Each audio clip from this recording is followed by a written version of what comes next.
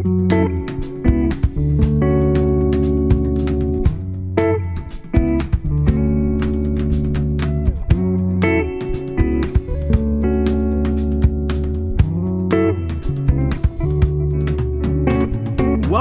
to the Mattcast.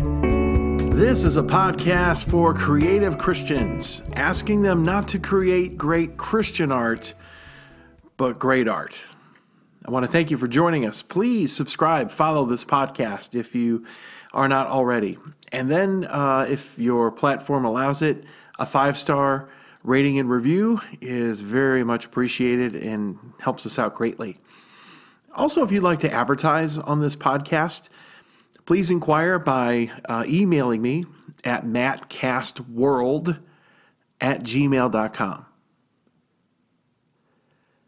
We are continuing a series that I'm calling Movies That Moved Me.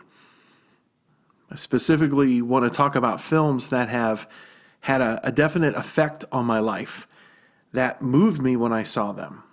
And also the hope that filmmakers will strive to make movies more like this in the future.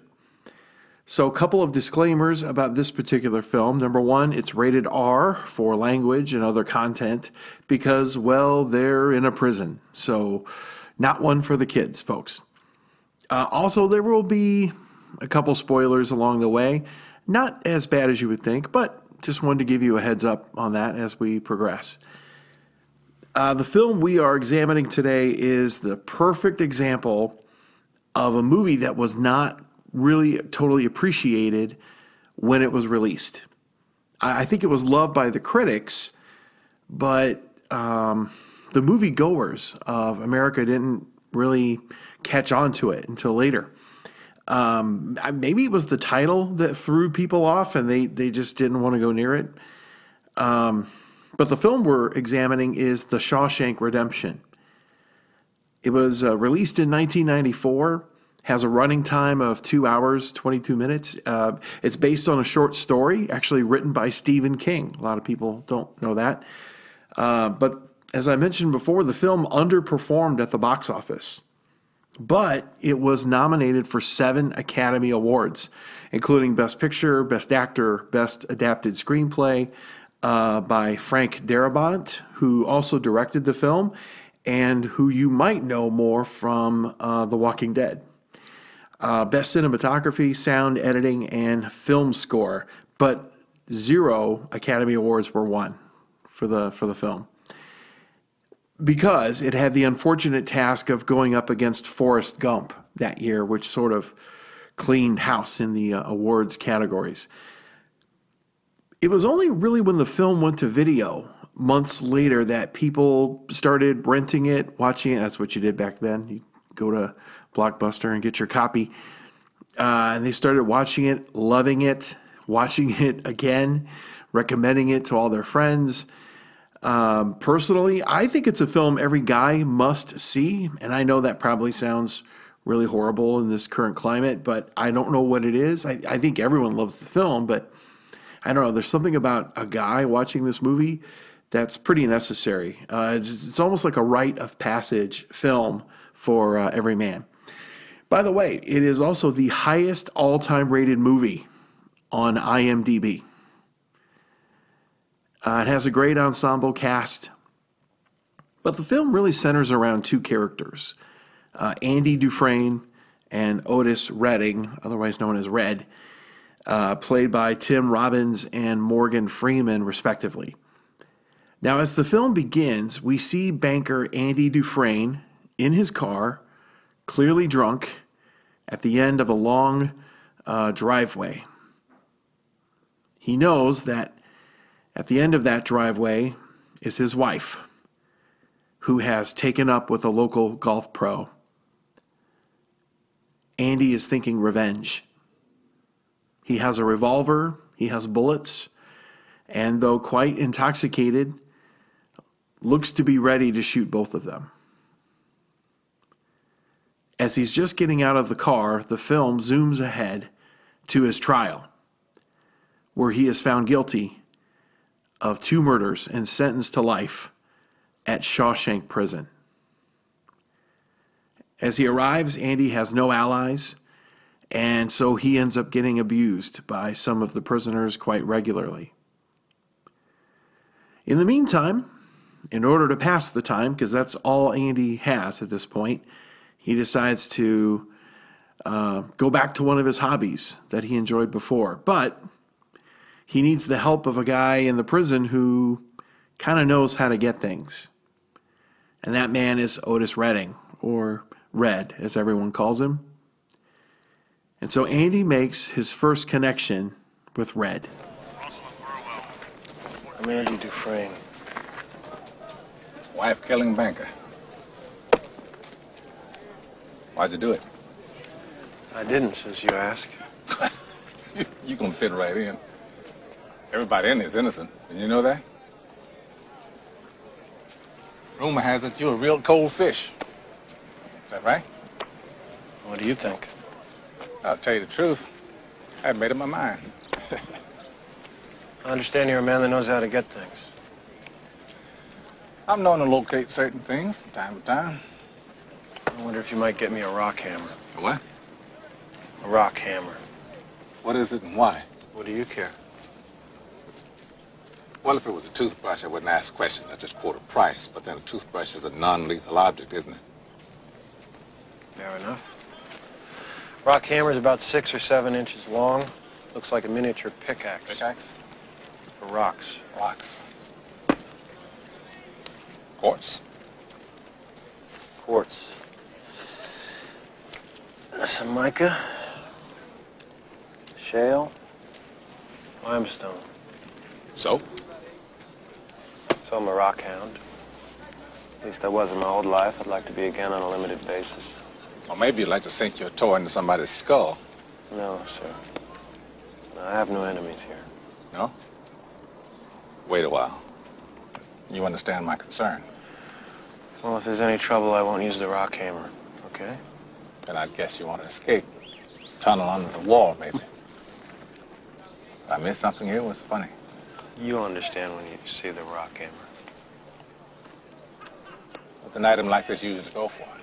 $7 in any rock and gem shop. My normal markup's 20%. But this is a specialty item. Risk goes up, price goes up.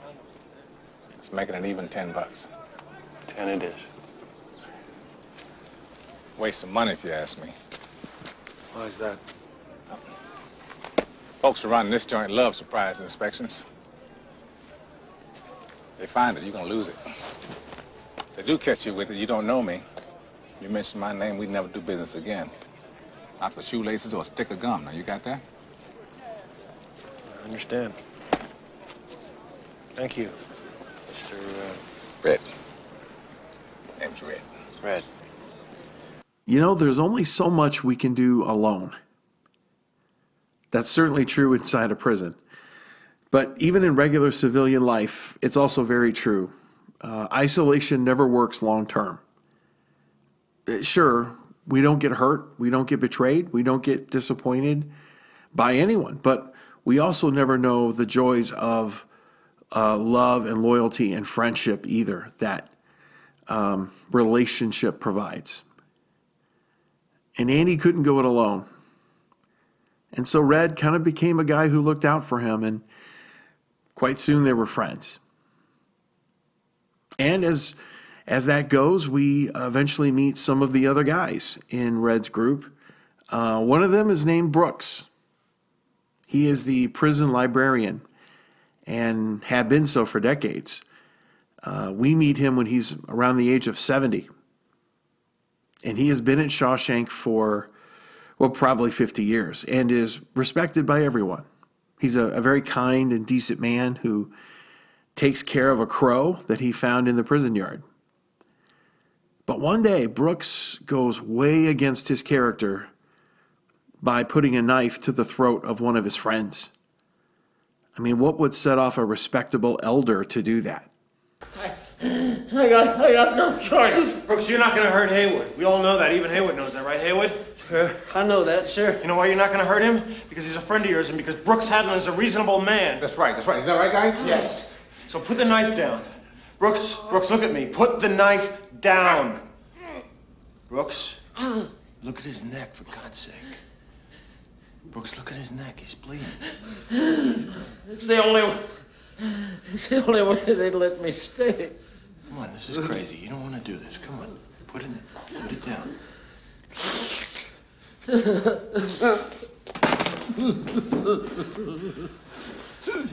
Hey, come on. Take it easy. It'll be all right. I didn't do nothing. I come in here to say fare thee well. Ain't you heard his parole come through? I just don't understand what happened in there, that's all. Brooks ain't no bug. It's just institutionalized. The man's been in here 50 years, Haywood. 50 years. This is all he knows. In here, he's an important man. He's an educated man. Outside, he's nothing. Just a used-up con with arthritis in both hands. Probably couldn't get a library card if he tried. You know what I'm trying to say? But I'm telling you, these walls are funny. First you hate them, then you get used to them. Enough time passes, you get so you depend on them. That's institutionalized. Now catch what Red said about the walls of the prison. First you hate them, he says, and then you get used to them. I think that totally applies to spiritual prisons as well. We choose them. We hate what those things do to us. But eventually we get used to them. And they become part of our normal. I mean, think of times in your life when maybe an addiction was taking your attention away from God's grace. It was taking up time and attention and money. We love it, but we hate it at the same time. We feel like we can't live without it, and then we feel like we can't live with it. And we only carry shame in our hearts because of it, and that's a prison. And so the last person we want to talk to about all this is the Lord. So we distance ourselves from him. And so it seems that we're choosing the prison over him, and we get so used to the prison of shame that we've built for ourselves that the walls almost become oddly and sinfully comforting. That's the trap that I'm sure many of us in this audience can relate to at some point in our life. But when the Lord frees us, which is what he longs to do, we may not have the immediate reaction of Brooks. We may not immediately freak out over that because we're probably quite excited and we feel liberated over that being so influential because of the power of the Lord working in our life. But keep in mind now that when you and I, through the power of Christ, when we drop something like that, a prison or an addiction of some sort, all that time and all that energy that we devoted to that prison, now it's going to need to be focused somewhere else. And there can be the hard part. I mean, it's hopeful that it will be found in the love and presence of the Lord, that being with him will become almost addictive and something that we just have to have every day of our life. And then everything we do, worship and the word and all of it just feeds into that wonderful relationship. Because with Christ, we're not just running from something. It's not that we're just running from an addiction. We're running to something, or we're running to someone. We're leaving the prison, and then we're going to live as free people. And those two things don't necessarily happen all the time. I know folks who have run from something, which is great, but their relationship with the Lord isn't where it should be, and so they don't know where to go. And remember that our spiritual enemy is trying to keep us in the walls as long as possible. He wants it to be normal. He wants our identity to be as prisoners, even though the Lord has set us free because of the cross. He wants us to get used to our chains. He wants us to think it's always going to be like this, that nothing is ever going to change. Nothing's going to get better. No matter what you do, no matter what you try, you're going to be stuck here. And even if you set foot outside of this prison, you're going to do something that gets you back in here. So why waste your time? This is what the fight is about with prison, spiritual prison. So now we get to the crux of the film. Andy gets involved initially with Brooks until he leaves the prison with the library. And he finds a way to raise money from the state, and he turns it into quite a top-notch operation. And on one particular occasion, the state sort of overwhelms him, hoping it's the last time he requests, because he was requesting on a weekly basis for years.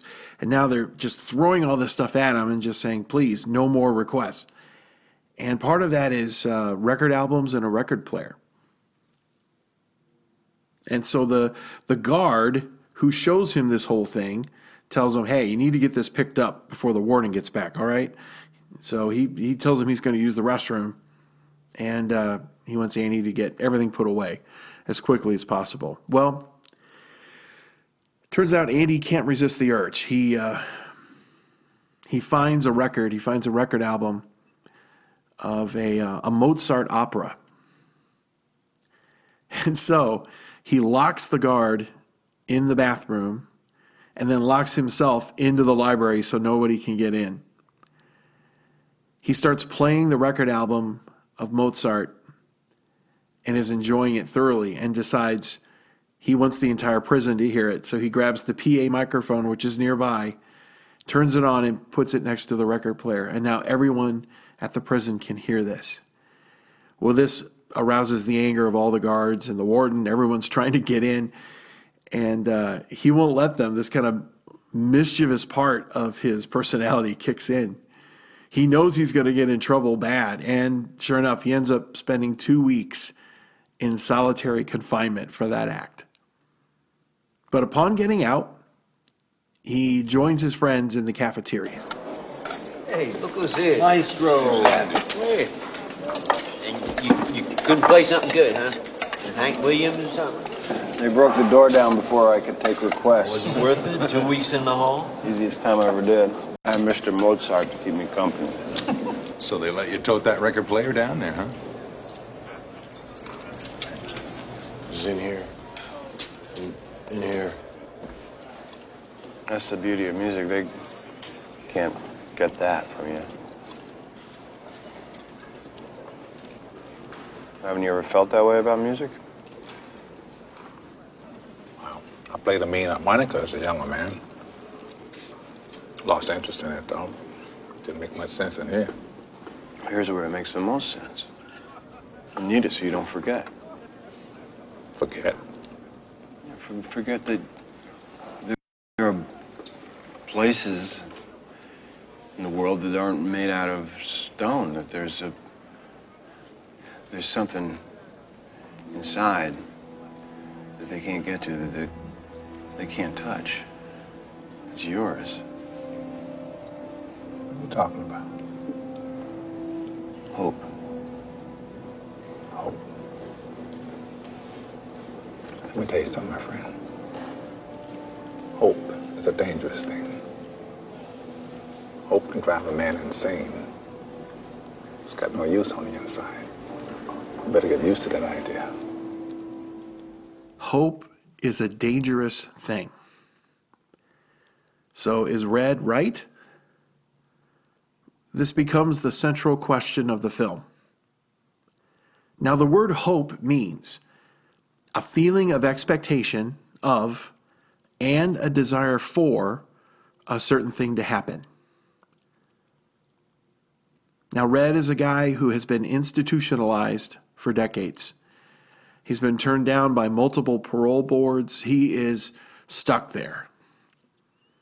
And he knows no other way of existing. So when Andy shows up with his hope talk, it arouses the anger of Red, and he doesn't even want to be tempted by it. And he's warning Andy this only leads to destruction. And I do think his concern for Andy is plays a big role in that. But he doesn't want Andy to go crazy, especially considering he's there serving a life sentence for double murder. Now, folks, I will tell you, hope indeed can be a dangerous thing. We have all had our hopes dashed at one time or another. Maybe we started a business that failed. Maybe our spouse decided that they would rather be romantically involved with someone else. Maybe our adult child has chosen not to believe in God anymore and is now living it up, quote unquote, as a result. Maybe we thought we would be more financially free by this point in our life. There was probably something you prayed about, heard from God about, and stepped out in faith to do, but it crumbled. It didn't happen, or it went sour. And then we find our relationship with God fractured or damaged. We believe he teased us. We believe he lied to us, or he tempted us, something like that. And we start to believe the absolute worst on him or on us. We must be just so inept and so stupid, and or we're so unspiritual we can't really hear the voice of God. We thought we could, but we can't. And it just all goes crazy. Hope? Oh yeah, it can be a dangerous thing. And the Bible agrees with that, by the way. Proverbs 13:12 says, hope deferred makes the heart sick. And if you've been there, you know what that heart sickness feels like. When our hopes are delayed or dashed, it can crush us. It can cause us to even shake our fist at God and almost put our relationship in danger.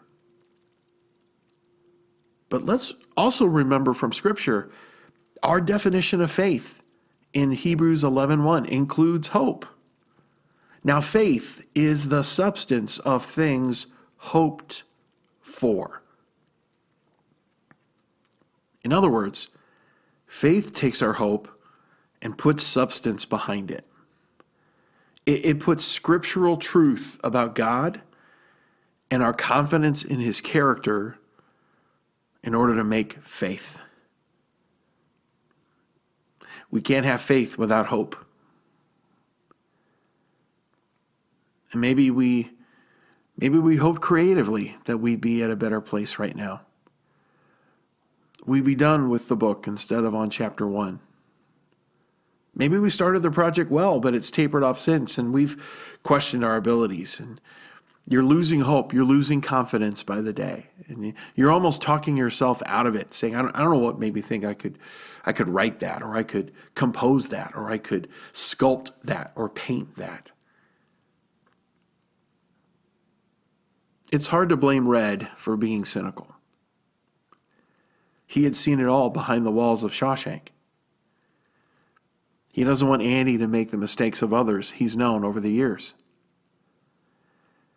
But do you feel like cynicism is sort of setting up camp in your mind? Is it affecting your belief just in general of everything? All I can tell you, my friend, is that the enemy of your soul is after your hope. He's trying to steal your hope, kill your creativity, and destroy the chances of ever making anything again. That's what he does. He steals, kills, and destroys. But we also know from John chapter 10 that Jesus showed up here and died for you so that you might have life and have it more abundantly. Okay, it may not be on our terms. It may not be as we imagine it's going to be, but his life is abundant. So what in the world do we do with this hope thing? It feels like a grenade in our hands that could go off at any moment. And we will do the answer to that in a little bit, but we just need right now to give him the room to show us what it is and in the right time. Because the Lord does have a plan, a much better plan. And right now he might be the last person you want to talk to, but there will be no peace in your life until you give Jesus a chance to tell you what's going on. I beg of you to do so today.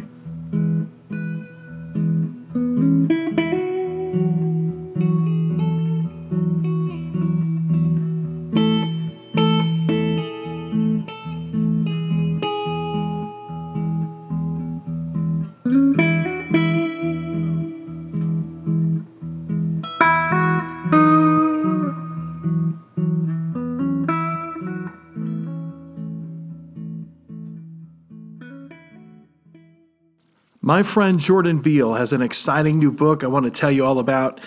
It's called The Process of a Leader. Now, there are many pastors and Christian leaders who have become discouraged and quit over the last few years. In fact, according to the Barna Research Group, 38% of pastors wanted to quit the ministry last year. Leading is hard, and the pandemic made it harder. Well, The Process of a Leader was written to help leaders stay the course and glorify the Lord through their leadership. In the book, Jordan uses biblical examples of leadership like Gideon and Joseph and, of course, most notably, Jesus. Through them, we discover that our true joy as leaders is not in crowds or successful campaigns. It's not in likes or clicks or shares, but rather true joy comes in obedience to the Father, to knowing that we're loved as leaders, knowing we are His children. And the understanding of our adoption will help leaders endure tough seasons. Then our joy is full, like Jesus promised in John 15. We're full of gratitude and we're passionate to use the gifts that God gave us to bring others into what we have experienced, into His family. So if our goal as leaders is to bring others into, quote, my church or my organization, or even look important or reach a certain leadership status or some misperception of success, we've made a grave error. And that error can lead us right out of joy and God's will, and really almost certainly into harm. The Process of a Leader is about returning to the why of Christian leadership. It's about first leading the person in the mirror. For individual copies, you can buy them at Amazon and Walmart. If you would like to buy in larger quantities for your team or your small group or friends, visit theprocessofaleader.com. Theprocessofaleader.com for great deals. Make an important investment in yourself and those you lead. Buy The Process of a Leader today.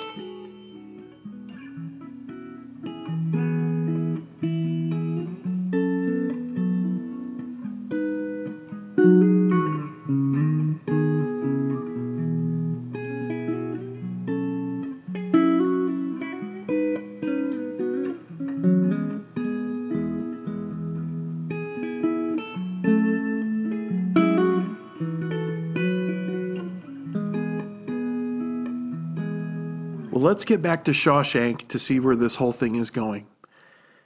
Throughout the movie, Andy's knowledge of banking and finance and taxes, things like this, gets him some privileges along the way. If you want to call it a privilege, he ends up doing the taxes for all the guards at Shawshank and then the guards at the other prisons that they know. Seeing his skill and believing him to be trustworthy, eventually the warden gets involved. But he has different plans for Andy. He wants him to use his skills basically to help him commit money laundering, tax evasion, and bribery, and other things. And so Andy, with his knowledge, and he never did this when he was a civilian, he remarks later, I had to go to prison to start committing crimes. So Andy sets up multiple accounts with fake identities, but all the necessary items that one has to have to open up accounts, but it's all accounts that the warden can access at any point. He can use those to put his ill-gotten gains in all those different accounts, and it can never be attached to him or Andy for that matter. Well, eventually a new prisoner shows up at Shawshank, and he becomes really great friends with Red and Andy and their group of friends, their crew. And one day, conversationally, this new prisoner begins to talk about a conversation he had at another prison with a cellmate. And the cellmate, who was quite talkative, speaks one night of killing two people, a woman and a golf pro, who happened to be the same two people that Andy was convicted of killing. And now everyone knows Andy's innocent. Now Andy has new hope. With this new information, he can get a new trial. Unfortunately, the warden is having none of it, giving all kinds of different reasons why it's not enough to even try. But really, he's fearing exposure of his law breaking, that if Andy is freed, he now no longer has any incentive to protect the warden. And so he tells him he's not going to do anything with this information, which angers Andy incredibly. So in response, the warden puts Andy in the hole, solitary confinement, for 2 months, which was an obscene punishment. And meanwhile, while Andy is in the hole, the warden literally arranges for the prisoner with the information to be killed by the head guard. So now he's guilty of murder. 2 months later, as Andy finally gets out of solitary, he finds Red one day in the prison yard, and they're leaning up against a wall.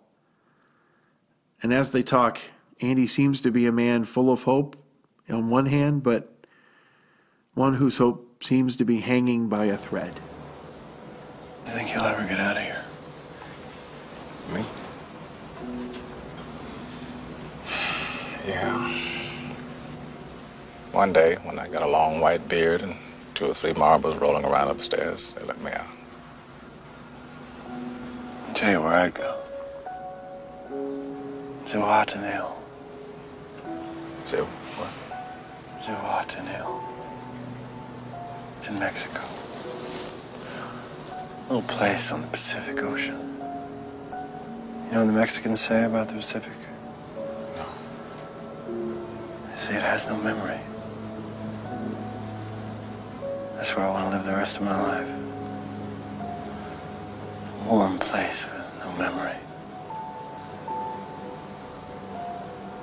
Open up a little hotel right on the beach. Buy some worthless old boat and fix it up new. Take my guests out. Charter fishing. Say what, Taneo? In a place like that, I could use a man that knows how to get things.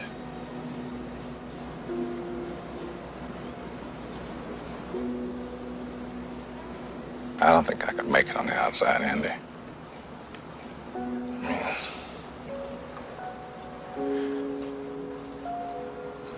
I've been in here most of my life. I'm an institutional man now. It's like Brooks was. Wow, you underestimate yourself. I don't think so. In here, I'm the guy who can get things for you, sure, but outside, all you need is the yellow pages. I didn't shoot my wife, and I didn't shoot her lover. Whatever mistakes I made, I paid for them and then some. That hotel, that boat, I don't think that's too much to ask.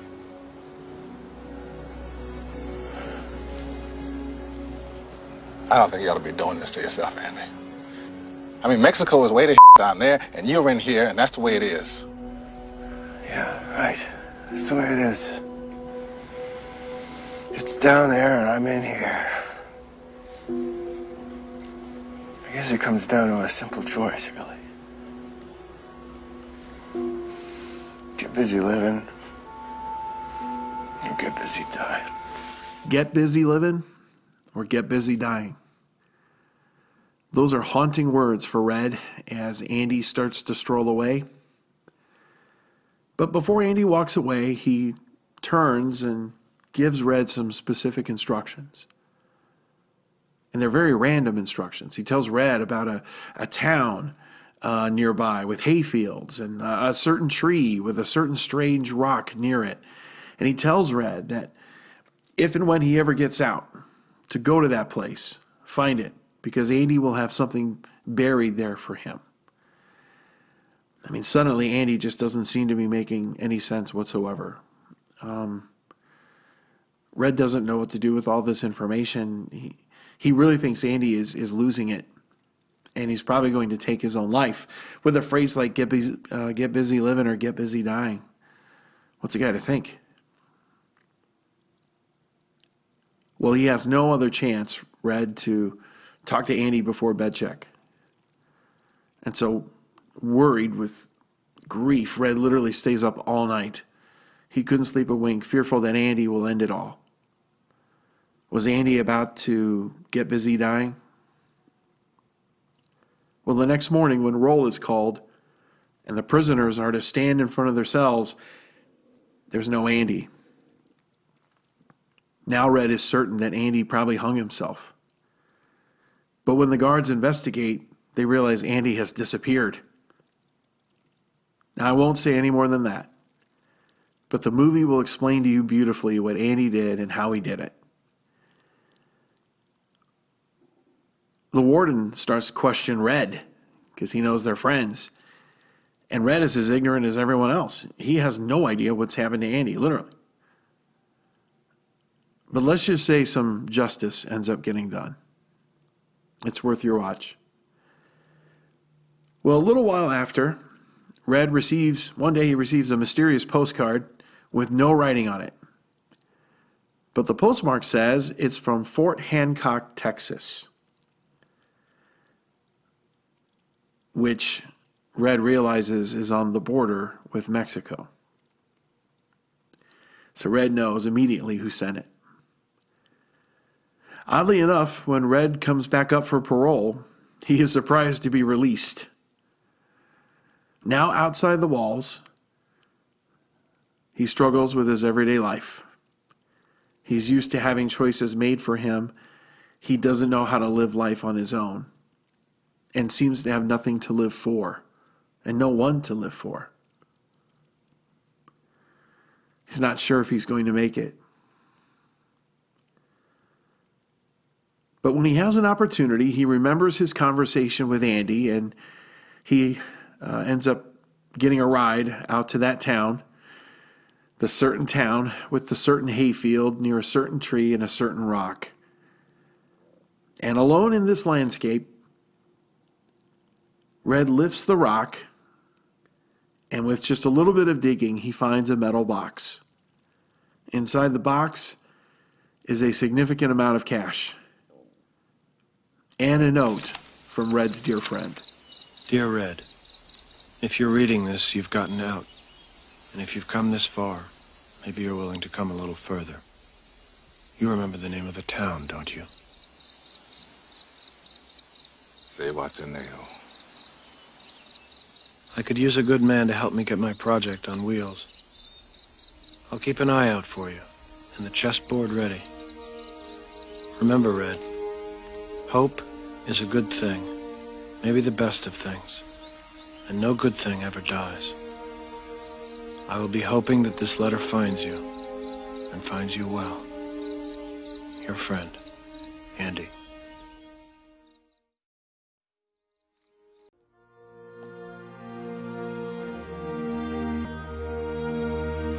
Get busy living or get busy dying. That's right.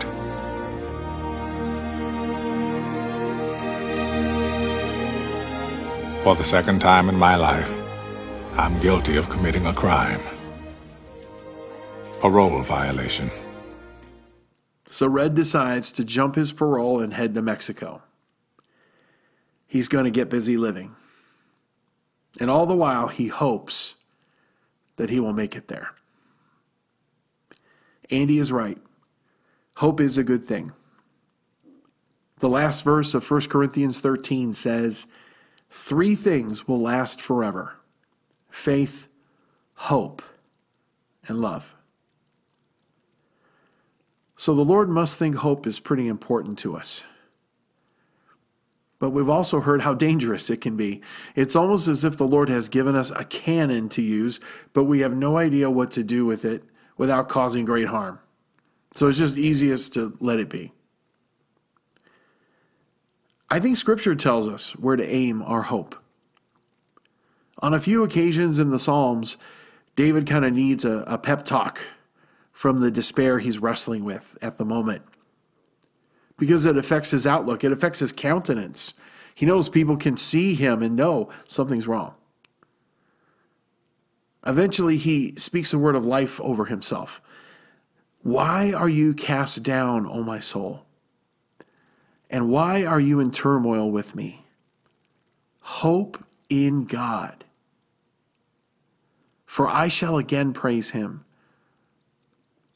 my salvation and my God. In other words, I think it's the fact that our hope isn't in a circumstance. Our hope isn't in an outcome. My ultimate hope isn't being debt-free by this date. My hope isn't that I'll be making this much by the time I'm this old. My hope isn't that I'll be cancer-free. All of those can happen, and they're good things, by the way. But unless the Lord has specifically spoken this over us, we put our faith not in a circumstance or an outcome.